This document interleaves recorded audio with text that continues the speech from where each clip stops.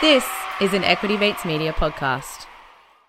Before we get into today's episode, we would like to acknowledge and pay respects to the Wurundjeri people of the Kulin Nation who are the traditional owners of this land. We pay our deepest respects to the elders, past and present, and to the next generation who we hope to create a different future for. The best career advice that you are not getting is to invest. Hello and welcome to Your In Good Company Summer Series, a set of conversations where we are chatting to some of Australia's most relatable voices for their take on taboo money topics. Over 8 weeks, we will be asking the money questions that may have recently been on your mind, but you haven't had the confidence to bring them up. Questions like, why am I putting so much pressure on myself financially right now? Or how do I tell my friends that sometimes I just can't keep up socially? We know firsthand that talking about money can be oh so awkward. And we want to acknowledge right off the top that there is a huge amount of privilege inherent in all of these conversations we'll be having. But we do think that the more open we are about money and the more perspectives we can gather, the better off our overall financial well-being will be. So, welcome to our Taboo Money Conversation series. I am Maddie Guest, and as always, I'm in some very good company with my co-host, Sophie Dicker. We hope that this episode gives you a catalyst to start your very own money chat. This series is brought to you by Up. As Upsiders ourselves, we are super excited to be working with a brand that is aligned with our purpose of helping young people tackle their finances. Up is the first digital bank which is making money easy for our generation by giving us the tools to get our finances sorted and get what we want in life. And what I want right now is to chat about how much it costs to have a baby with Rachel. Rachel Maksimovic is a marketing expert, a single mum and co-host of the Mothering on My Own podcast, which unexpectedly has quickly become one of my favourite podcasts. Rach, thank you so much for joining us in the studio today. Thank you for having me. We're just laughing because we've had a bit of a shambles that you've been involved in. We need to give the context to how we've gotten to where we're sitting right now. We pretty much rocked up to a studio where we were meant to record. And well, hold on. Let's just we're flow down from Sydney. Yeah. To record this episode today because, Rachel, you're Melbourne-based. Yep. And they rocked up to a studio and there's no recording equipment in it. Because usually there is, and it's our fault. We probably should have checked.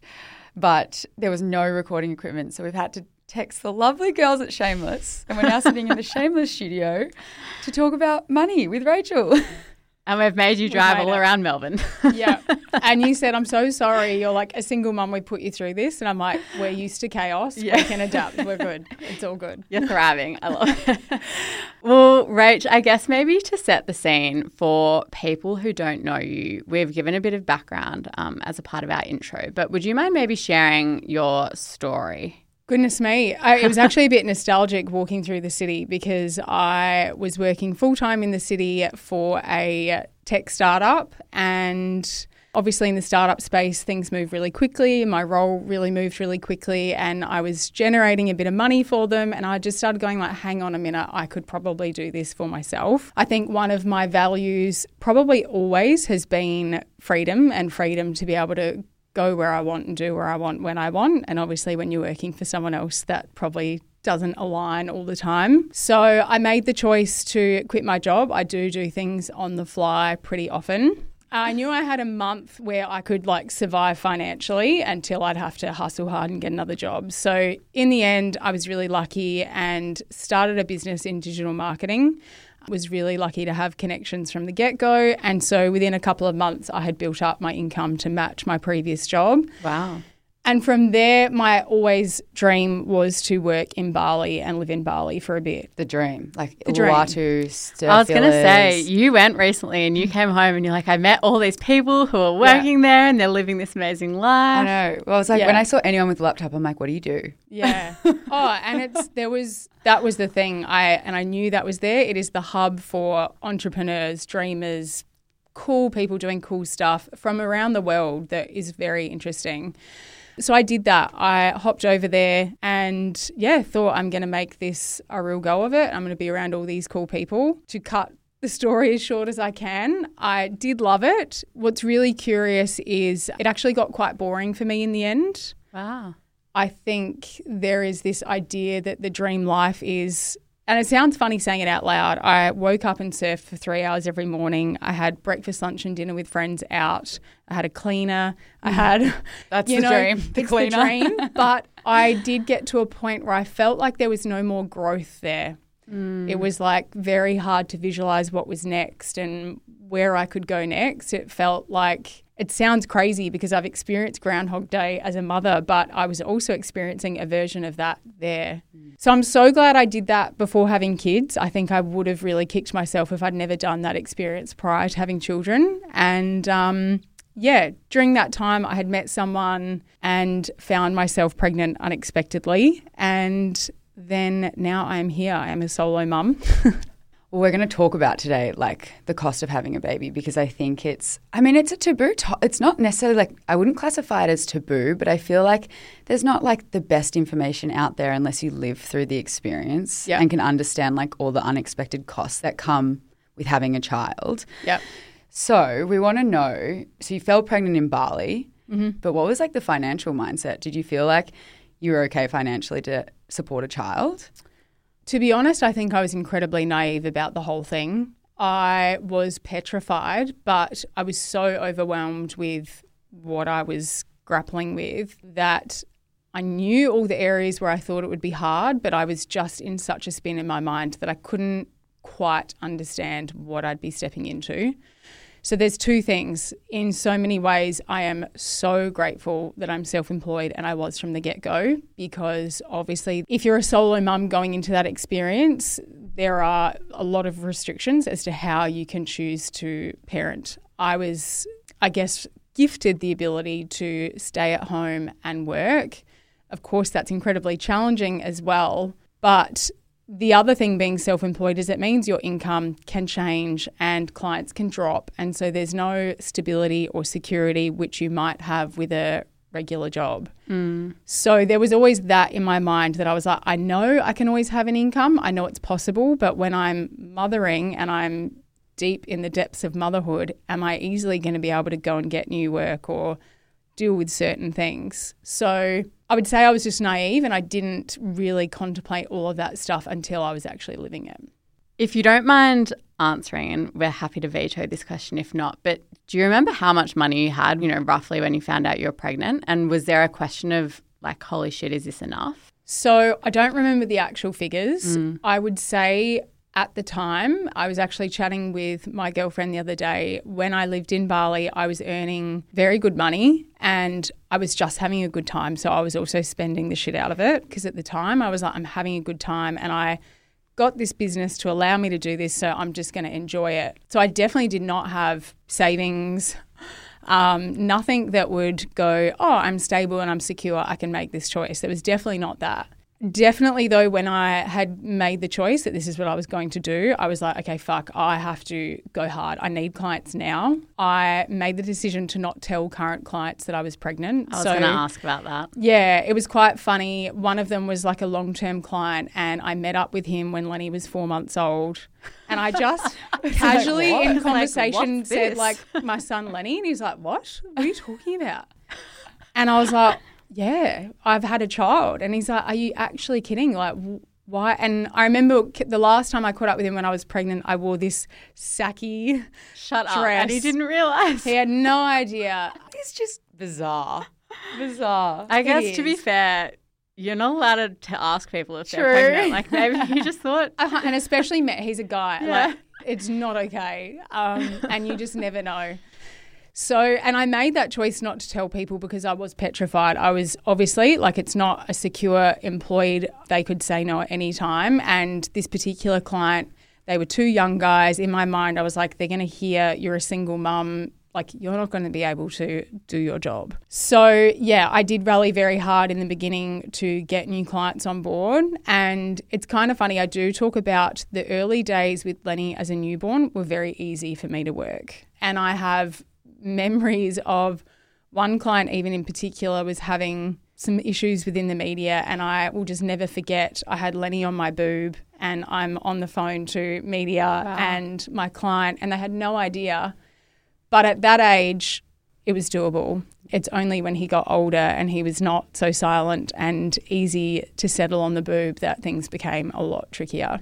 You bring up like two really interesting elements in that conversation, like that I'm thinking of. The first being like, if you work for a big corporation, in a lot of places now there's like maternity leave where you get paid. So it seems like instead of relying on the pay that comes through like later on and you know that you're going to have that and take time off and whatnot, like you really had to hustle at the beginning to make sure you'd kind of set yourself up. Yeah. And then the second element of not having a dual income, and like I know someone who's pregnant at the moment, they're talking about with their partner creating a little slush fund that she can use when the baby is born out of his salary, because that's the way that their relationship dynamic is going to work. I think anything when I talk about single motherhood or solo motherhood, because often people will be like, how on earth? And it's like when you are thrust in those circumstances, there's literally no other alternative. Yeah. There's no one else that's going to come and pick up the slack and save the day. So there's just you do head down, bum up, whatever that saying is. There's no other alternative. So, yeah, I was working with a newborn baby. There was no time off. But at the same time, I think about a single or solo mum that doesn't have their own business. They're potentially having to rely on government support, which, does not allow them much. I don't know whether to refer the podcast, but we have lots of conversations on our podcast. Please refer away. So we have lots of conversations on our podcast, and one thing that is very apparent, I have not experienced it because I don't co-parent and I haven't had a separation with a child that's 6 months old, but a lot of the challenges that do present are related to finances. Yeah. We sort of talked about this recently. It's like you put so much emphasis on I've got to have the cot, I've got to have, all the planning on all of these things, which at the end of the day are quite insignificant, and less emphasis on the conversations of saying, okay, you're going to take this time off, I'm going to support you for this time. They're like fundamental values as to how you're going to work, because all of a sudden you're 6 months in, your life is like flipped on its head, and if you haven't had those conversations as to how it's going to look, there can be a lot of resentment and frustration because you both had different ideas as to what that would look like. That's not something that I had to personally deal with. And like you said, I just had to get on with it. Were there any costs that come to mind that either, things that were way more expensive than you'd ever realised, or things that you didn't expect to come up? So this is definitely something that I would always say is a choice thing, and something that I was really conscious on from the get-go is the way I chose to parent and the way I've decided to do things has meant that in the early days there were very minimal costs. Of course, you can buy beautiful, fancy things. There are, incredibly expensive baby products. But that was just something I knew from the get-go was just going to be not worthwhile for me given the circumstances that I was in. And for me, I co-slept. So I still co-sleep. I've got an almost 5-year-old that's in my bed. So there are definitely ways that you can do things that don't involve huge costs. I also breastfed for 3 years, so formula is quite expensive. I also did cloth nappies for some time. That also is a potential cost cut. I didn't do those things for cost cutting necessarily, but I do think there's this idea that things have to look and be done a certain way. And I think many mums are challenged with that and sort of doing what you think you're meant to. I'd say the early days, that's when they're the cheapest, when they start eating. And, now Lenny's 4.5 and I want him to do extracurricular things and swimming lessons and jiu-jitsu. And that's where I'm now going, okay, shit, like this is starting to, really add up. I heard a stat the other day that from a child being born to when they're 18, they can cost $1 million. Goodness me. That is nuts. Do you, if you had to put a guesstimate on it, which, I don't even know how much I would spend a week, but how much do you reckon Lenny has cost you to date? 5 years? What is included? Is it everything? Housing them, rent, is it putting a roof over their head?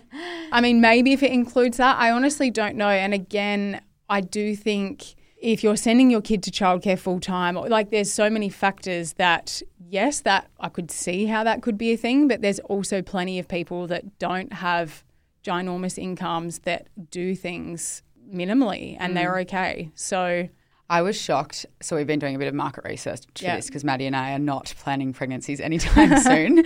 So I've been doing market research with people that have had babies. And someone said to me that even before the child was born, they spent $25,000. And that's obviously in a very privileged position and going to particular doctors and buying particular things, which is what they budgeted for. And that's what they want for their life. And that's amazing that they can do that.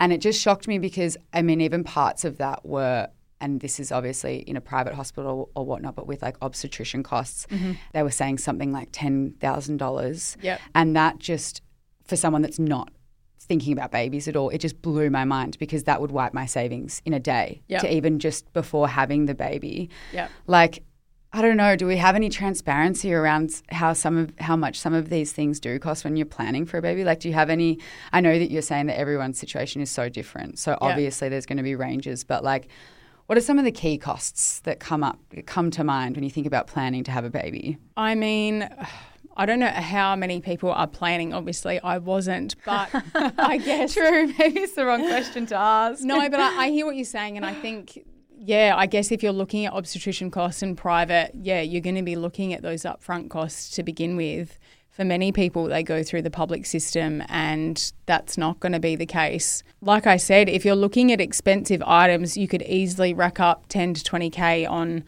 expensive prams and cots and bassinets. Like, it could very easily get there. Yeah. But for the average person, or if you don't have that, you buy secondhand, you exchange, you swap, you buy off marketplace.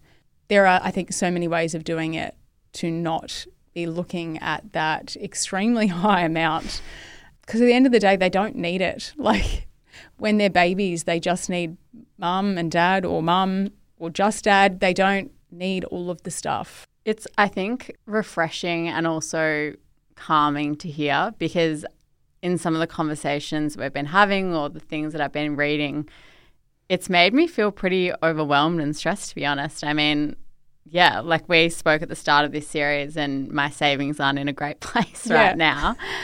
And it just really got me thinking, like, how, in a few years' time, it's like, I've got some time now to build that back up and, I guess reassess my financial situation. But for it all to go out the door again with 25 grand of, obstetrician costs and a new cot and all of that kind of thing it's scary. Well, something that I always really loved to look at in those early days is some of these, I think, problems are such like Western ideas. Yeah. You imagine families in Africa, or even in particular when I lived in Bali, it's like just a privilege that we have a spare room for a nursery. Like, in many countries, they don't have that. They're on a mattress on the floor as a family. So all of these perceived things that we have to, it's just a privilege that we have those spaces, that we can fill expensive things in a baby nursery. They're not a need. They're not a necessity. It's just a luxury that if you have and you want to do that, great. Do they need it? Absolutely not. The fact that we're so exposed to social media these days, that a theme of comparison has come through in every single episode. Whether you're comparing your career to someone on LinkedIn, whether you're comparing your wedding on Instagram, or whether you're comparing your baby nursery on Pinterest. Like, it's just because we have so much information, we feel like we need to spend this money. And I think that's where a lot of stress comes sometimes from 100%. The younger generation, because we want to keep up. Yep. And if you're not doing it the same way as your peers or your friends or whatever else is, it might make you feel like, not that you're not enough, but like, it just makes you feel a little bit left behind. 100%. And I think in parenting, like, comparison and worrying if you're doing a good job is, even more extreme than in any other thing in my life where you're comparing, because of course everyone wants to be the best parent for their child. But if you think that having the most beautiful nursery is going to be what makes your child happy and content and fulfilled, I mean, I'm not an expert, but I can tell you right now, my son's never had those things. And I know so many families that have chosen to live more minimally so that they can be around their children more or whatever. And I don't think they're the metrics that we should be looking at to determine whether you're fit to be a parent or whether you're going to be a good parent, or whether you're going to stuff it up if you don't have all of those things or spend tens of thousands of dollars. Yeah. I think maybe in that, one thing that people potentially aren't too transparent about, which is kind of similar to the wedding vein, is that often people will get support from whether it be family, friends, randoms, whoever. Yeah. And sometimes it'll be monetary support, or sometimes it'll be non-monetary support that just assists you to live your life. Yeah. Have you had experiences with, like, leaning on other people?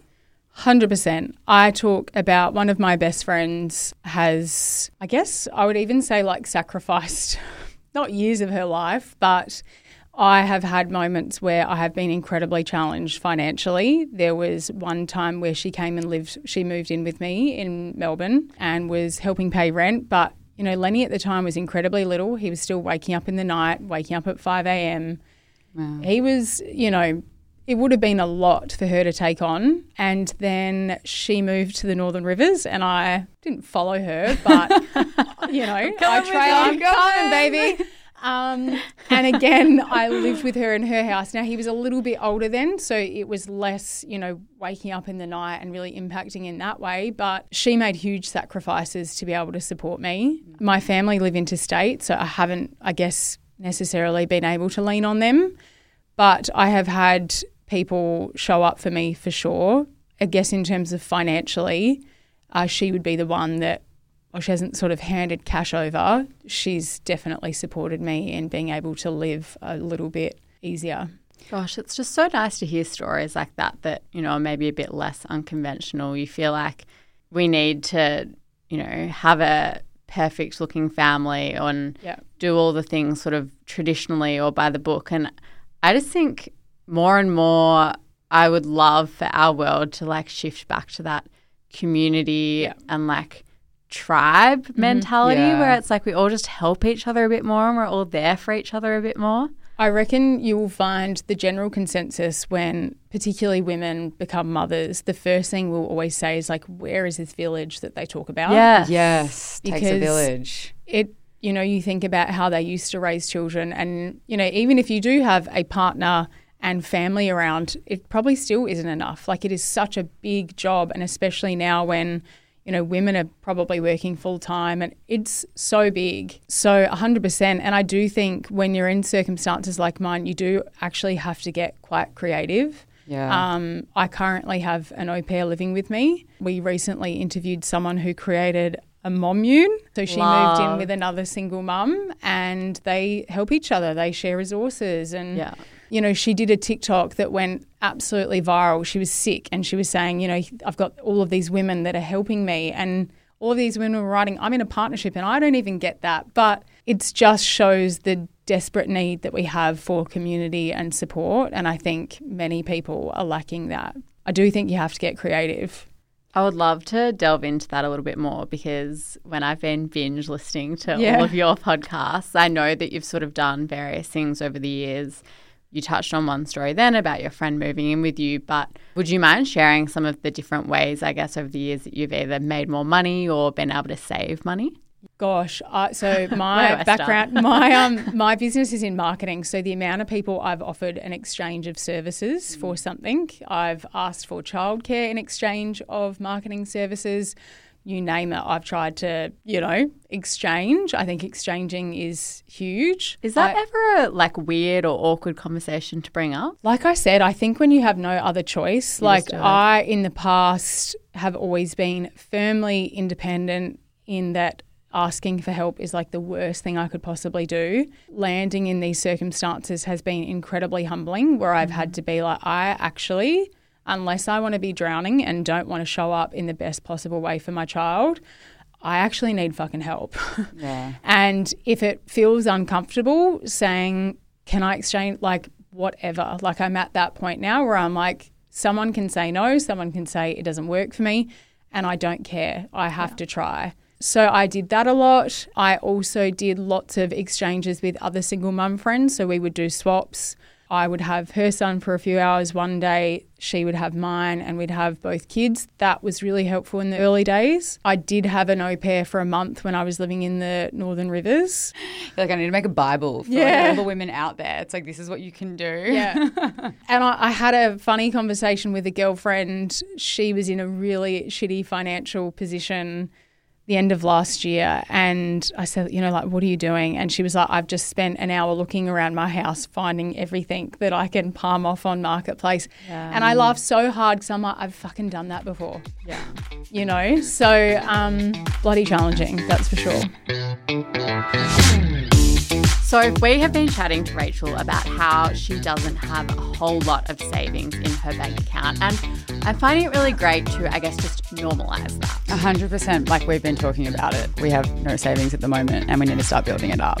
And to do that, what I am finding super helpful is Up's Save Up 1000 feature. I have started using this because you really got me onto it and I love it. It's like a little game. It's so fun. So let me explain it to you. It's like a bingo card. So it comes up each week and you pick which number you want to contribute to your savings account. So some weeks, if you're feeling like it's a bit closer to payday, you can do more. And other weeks, if you're feeling tight, you can do a bit less. And it just keeps you accountable to save up that $1,000 over that time period that you are setting for yourself. So join us along with 750,000 other young Australians using Up, a digital bank which is making dealing with money easy for our generation and giving us the tools to get what we want in life. And if you download the Up app and sign up with the code YIGC, they will deposit $10 into your bank account. You're welcome. Easy money. T's and C's apply. Find them at up.com.au/terms. It sounds like you have a little bit of a community of single mums. Mm-hmm. Is the conversation around money quite transparent amongst you? Like even the 100%. Fact that you said your friend was really struggling financially, I feel like that's not necessarily something that we hear that much about from our friends. 100%. And I have spoken a little bit about my and I'm like, since when is it a cool, comfy thing to talk about you struggling financially? But I do it because these conversations with other single mums, I mean, amazing if you're killing it on a sole income, that's amazing. But the reality is that it's incredibly challenging. And I have always earned a good income, but I recognise that for the life that I want to live, it's actually not good enough, essentially, for having a child on my own and doing it the way I want to do it. So 100% the conversations with single mums is incredibly transparent. And also the way in which we show up for each other is, I have incredible friends that aren't single mums, but there have been many times where I have wired single mums cash when I have a little bit extra and vice versa. Wow. And I think I would find it a lot harder to ask for that for another friend. But I think when you know the depths of the challenges that each other are in, you're like, okay, fuck, I've got a bit extra, like go. Because I know it's not coming from anywhere else for them. So I think 100% it changes the conversations. Have you, and again, feel free not to answer this, but do you have a point in mind, or have you ever, can you remember a time where you were like in that position where you were like, I'm pretty screwed here? Yeah. So I think I was in Byron at the time and I think I lost a client. I lost a big client. I've always been good for the basics, so like rent, bills, just like the basics of survival. But I remember this one particular week, it was like literally scrimping for food. And it sounds, so messed up. And it's really funny when you're a single person on your own. I used to be like that in my 20s all the time, like waiting for payday and you'd be like, shit, I'm gone, me right now. I'm gone the bare minimum. I got paid yesterday. Yeah. I was like, thank God. Or like I remember when I worked in the city and it was like the trendy, there was like food and toast, and sometimes I would literally go into work so that I could eat a bit of toast. Ridiculous. But when you're on your own, it is fine. You figure it out. When you have a child, that it's a horrible, horrible feeling. And especially now, like, there's been times where, and I've had friends who have said this too, where your kid's like, I'm hungry, like, where's all the things? And you're like, yeah, I know. Yeah, there's definitely been times, and it was that time in particular where I was like, I actually need to pay for food for my child. Is that when you called your friend and you were like, I need you to come? Yeah. Wow, what an incredible friend. Yeah. Amazing. How are you feeling now financially? It's really interesting that I'm in this space now. I actually had a client drop 2 days ago, which I haven't had happen in a couple of years. So I'm not stressed, but it is just something to say for when you are self-employed, that lack of stability can be a bit unnerving and overwhelming. It means that I will be feeling a little bit tight and stressed for the next few weeks. Lenny's at an age now where he's at kinder a couple of days a week, so I do have some time and space to invest in getting another client or figuring it out. So I'm not stressed about that, but there is just something to say for not just knowing that every month on that particular day you've got X amount of dollars coming into your bank account. It's just this constant will I be okay? Will this stick? Well, this podcast will be coming out in 5 days. Yeah. So if anyone is listening and needs some marketing help, hit up Rach. You said previously or before at the beginning of the interview, you said you live paycheck to paycheck. Do you have like savings that you ever rely on? No. Or it's literally paycheck to paycheck? Yeah, okay. And look, I mean, anyone that's like analytical or money could hear that and be like, what are you doing? Like, that is so not smart. And I fully get that. I guess, I pay quite a lot for my rent. I kind of laugh when real estate agents are like, it should be 30% of your income, because I'm like, yeah, no. One thing that I really realised through my experience is I'm at home all the time. So if I was going to work Monday to Friday for 8 hours a day, it probably wouldn't really matter where I live.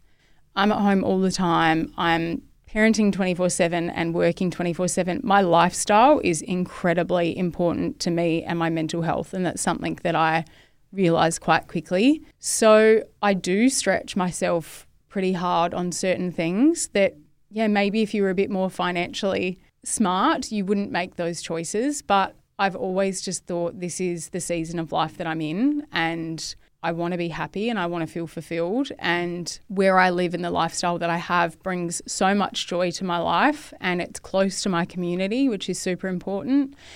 And so, I've made that choice that it's not something that I prioritise. Yeah. And I believe that one day it will be, but for now, I don't want to use the word surviving because I feel like I'm a little bit outside of that space now, but there's an element to being like, I'm just putting one foot in front of the other right now, and that time will have to come. Do you have a view to the future? Like, is there sort of multiple year planning around your life, Lenny's life, that you are saving up for? Or is that just something that you're not thinking about at the moment? Again, maybe this is incredibly naive. In some ways, yes. Yeah. One thing that I have learnt very quickly with my circumstances is that things change really quickly. So Lenny will be school age next year. Now, the schooling that I want Lenny to go to is, unfortunately, it's not public. So it will be expensive. It will be a private school type of education. The one that I have looked at is $350 a week. Now, for some people, that might be insignificant. For me, that's obviously a lot of money. It's huge. In my vision, I'm saying, well, thank goodness he's not at school this year because I wouldn't have been able to afford it. But that is sort of the vision and the planning in my mind that I'm now going, if that's something that I want him to do, then I need to go hard and make a lot of changes now. But again, it's not to have savings in my bank account. It's so that I can send him to this particular place. That's one stat that I read. I mean, I was doing so much market research because I was like, I don't know anything about babies. But it was saying that one of the most unexpected costs, 54% or something, I can't remember the stat, was saying that education was one of the most unexpected costs, because I think people have an idea in their mind of where they want to send their kids to school, and then they realise it changes and it probably increases a lot every year, and then you have to think about sustaining that for multiple children if you want to have multiple children. Maybe it's unfair for one of them to go to one school and another to go to another. And so it's just interesting to read about how, you think education would be such an obvious one. It's like the kids got to go to school, but it's actually a massive cost that's unexpected. Totally. And I mean, the way I have ended up parenting was definitely not what I thought I would be like. I had a very particular idea of what I would be like when I was pregnant, and then he came along and I was like, oh shit, I want to do things differently now. And schooling is one of them. I never would have thought schooling, I would have cared. I didn't really care about school. So of course I'd send him to a public school. And just my personal preferences have led to me wanting him to have a different education. And it's not to say, look, if I'm not in that financial position next year, I also have recognised that I do the absolute best that I can. And that's my goal and that's what I'm working towards. But if that's not what happens next year, I'm also not going to kick myself. The funny thing is about during COVID, I decided to take on a full-time role with a tech company. The lure was the income. It was, for me, a really high 6-figure salary, and I thought this is going to solve all of my problems. This is going to solve everything. 6 figures is huge. Huge. So I thought like, yeah, this is going to solve all my problems. And what I realised was, again, because of how I wanted to do things, I had a nanny. Didn't have to get, but I got a house so that, you know, I had an office, a dedicated office space. The cost and the expenses of everything that came with being able to work to do that job, I have the same take-home money after expenses now when I work like quarter less, even probably less than that, and I get to be around Lenny all the time. So I think just recognising that there's going to be costs and sacrifices on both sides. I'm really glad I trialled that, but in my mind, I thought that was my ticket to savings. I thought that was my ticket to having more things and doing more things, and it turned out it was, you know, for me, a lot more mentally challenging. You know, nanny cancels one day, you're fucking juggling for 24 hours to find something. Like, it was incredibly stressful. It's definitely been a lot of cutting myself some slack and being like, I should have savings. I should have that security blanket in my situation. But right now I'm just doing the best I can, and that's where we're at. My first job out of uni was doing car loans, like assessing car loans. And I was very fortunate all throughout uni, to be living at home. And I worked a lot. So all the money I had, I built up a really nice savings balance. Yep. And I remember being shocked when you apply for a car loan, which we would assess, I would see people declare how much money they had in savings. Yeah. And most people had less than $1,000. Yeah. And I remember at the time being like, what on earth? And I think only now, you know, I had a bit of a crash with my mum last night, and I was like, I feel like I'm 27, I'm about to be 28, and I can't even support myself. And she was just like, we've been living in this fantasy world. Like, you think, and I only say that because so often I think we have these expectations of ourselves and of what our bank account and what our savings balance is going to look like. And the reality is that most people are just living paycheck to paycheck and aren't fortunate enough or aren't, you know, in that situation where they've got thousands and thousands of dollars in their bank account. And one thing that I've not always been great with money, so this isn't even just since becoming a single mum thing. Money has always been fast to go out. You know, I've always had a very she'll be right sort of attitude, and I'll find it again. And in many ways, I'm kind of glad I have that mentality, because somehow it does make its way back to me. Put you in good stead for now, for this era of your life. Yeah, but I kind of joke that I'm like, you know how there's that meme where it's like if someone was looking at your bank account and they'd be like, what is she doing? Like, stop it. Yeah, and I get it. And I think there are so many people that don't have shit tons of savings. One thing that I did have to really do is I don't have credit cards. I do know single mums that have debt as well as the struggles with their situation, and I think I would be very stressed. So yes, I live paycheck to paycheck, but I don't have, you know, what can feel like a noose around your neck if you have those things coming out. So that's been a really conscious choice of going, I know what I'm like when those things are around. I cannot allow that to be something that I rely on, because I don't have a healthy relationship with them. So we say that, like, some people can have credit cards and some people can't. Like, I honestly had this conversation with my partner last night. I was saying, like, talking about cancelling the credit card, and he was like, oh no, but it's so good, you get points, blah, blah. And I'm like, but you pay it off perfectly. Yes. And your mentality is it's not your money. Whereas when I have one, I'm like, it's my cash. It's not my cash, it's someone else's. And then I, you know, struggle every paycheck. I'm like, I have to pay this bloody thing off. And like, so I'm like, I think there's two types of people. Some people can do it. They're diligent, amazing. Use that for points. Like, great. Do it. Amazing. Me, nah. It's got to go. It's not in my vocabulary to have a credit card. One final thing I do want to touch on, and you did sort of talk about this before, but I'd like to emphasize the point around when you had your full-time job. Yeah. I think it's a really common experience for a lot of women when they do have a baby around wanting to go back to work, but then all their income going straight to childcare. Yeah. And I just wondered, you know, in the conversations that you've had in the podcast, like the question I'm asking is, other than just to say it sucks that, you know, so much of going back to work is around regaining independence and living a more, you know, so-called normal life again. And yet, if you can't even cover the cost of childcare, or, you know, you're having to work your ass off just to get out for the day, it's like, what for? Yeah, exactly.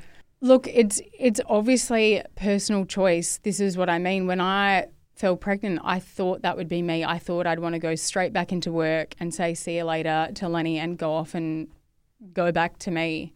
And what really shocked me was I was like, no, I actually wish I didn't have the business, that I could say goodbye and just be mum for a while. And to be honest, when I think about the next time that I do it, hopefully with a loving partner, and I kind of joke, I'm like, is this an unnecessary expectation when I meet someone to be like, I don't want to work for 2 years, so you're going to have to like cover me. Yeah. But I so desperately just wanted to be thrust into motherhood. And I do think, again, it is a choice. And I think lots of women feel like they also have to go back to work, that you are more, that being a mum isn't enough. And I think sometimes we can feel this expectation. I totally appreciate that financially, sometimes you actually legitimately have to. But I do also think some women feel like to be valued in society that you have to go back to work. So true. And that was something that I never grappled with. I couldn't think of anything bigger than being a mum and raising the next generation. There's nothing bigger than that to me. And I had a really curious message pop up recently where I think I posted, I'm like so grateful that I get to be with Lenny all the time. And this person wrote back and said, you're just really lucky. Like, you're really lucky that you get to do that. And I know this particular person, and I know, they built their dream house in the dream location, and not saying this is everyone's experience, but I'm sure there's an element of having to go back to work to match that mortgage and to pay for that life. And I have made choices that are not having savings, that aren't building dream homes or saving for a home. Like, I've put buying a home completely out of it's not even a thought process for me. I think having a clear understanding of what your values are and following them, making sure they are yours and not everyone else's, because I would say I'm not lucky. It's been very hard to continue with those choices when there's so many times where I've wanted to be like, fuck, like I wish I could just send him off, go get this job and make all this. It's just not been the case. It's been a very conscious and challenging choice as opposed to luck. I feel like we could speak to you all day about these topics because they are really important. And I think being a female, there's so many nuances to these conversations 100%. As well. Even speaking about us going back to work, it's like, well, can the partner be the stay-at-home parent? And I think as well, as Maddie said at the very beginning, like as we approach like this weird age of 30 with like societal expectations, it's something I feel like we are thinking about a lot more, maybe than like males that are our age as well. So that's a massive generalization, but I think it's just, a part of our psyche at the moment. This has been an incredible conversation. I want to thank you so much for coming on to talk about how much it costs to have a baby. I have one more question. Go. I hope this isn't a cliche, but if people are listening now and they have friends who are single mums, are there any things that people have done for you that have just made a big difference or have, have been really helpful? I think the biggest ones, if you got the financial means and can financially support, I don't think that's a reality for many, but such simple things, cook a meal, leave it for them. I've had many times where I've caught up with friends after some time and I've completely broken down in their presence and they're like, oh my goodness, they're like, all we see is this incredibly strong fucking superwoman. So I just forget that like in the background you are just like sprinting through muddy water. I don't even know what the fuck that saying is.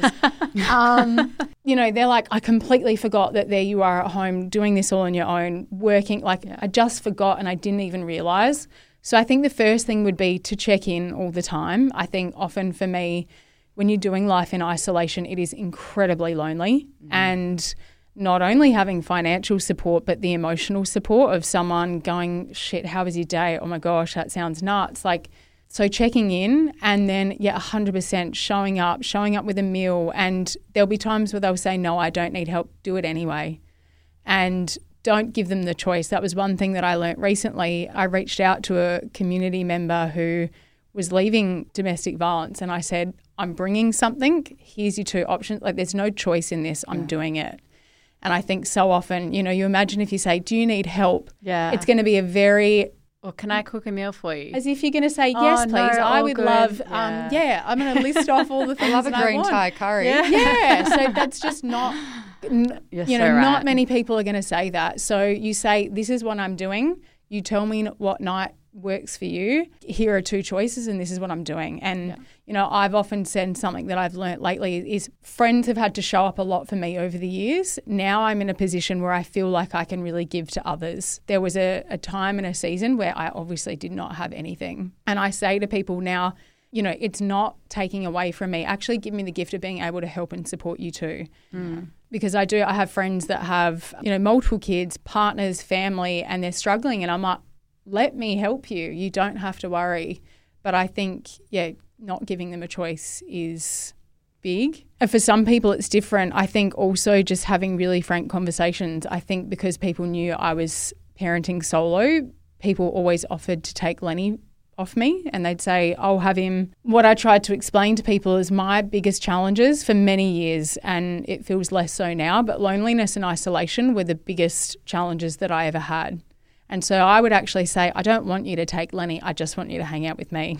Yeah. So I think sometimes not assuming what you think that person needs and just having those frank conversations. I feel like this conversation has been eye-opening and I think it'll be beneficial for a lot of people. Yeah, 100%. Listening. So thank you so much for joining us Thank today. you. We appreciate your time. Sorry for the saga. We appreciate the 3 hours you've given us, which should usually be 45 minutes. Hopefully we'll get you a client out of it. Oh, God. Give a plug. Where can people find you if they want to find you? I don't have a business page anymore, so it'd just be my personal Instagram, Rachel Maksimovic. We'll put it in the show notes. And go and listen to Rachel's podcast as well, Mothering on My Own. Thanks so much, Rach. Thank you. Well, so that wraps up another episode of our Taboo Money series. But that does not mean that the conversation needs to stop here. No, I feel like we need a lot more perspectives on this one because we're not baby people, but like Baby people? Well, we will be maybe one day. We're but not mums today. right now. But how much has it cost you to have a baby if you have gone through that experience? What have been some of the things that took you by surprise that maybe you didn't expect would be so much money? And any advice for anyone that's planning? What should we be planning for? I would also love to hear if there are things that have been really worthwhile investing in versus things that maybe you could have bypassed. Shoot us an email to yigc@equitymates.com or DM us on YIGC Podcast. And we will be collating your thoughts anonymously, of course, in our brand new weekly newsletter. It's actually not really that new anymore, I guess. It's We're growing. doing it for a few weeks now. I know, and I'm loving it. And whilst you're on your phone, why not download Australia's highest rated banking app? This episode was brought to you by Up, the bank making dealing with money easy for our generation. And if you download and sign up using the code YIGC, they are going to deposit $10 into your bank account. Easy money. T's and C's apply. Find them at up.com.au/terms. You have been listening to an Equity Mates Media production.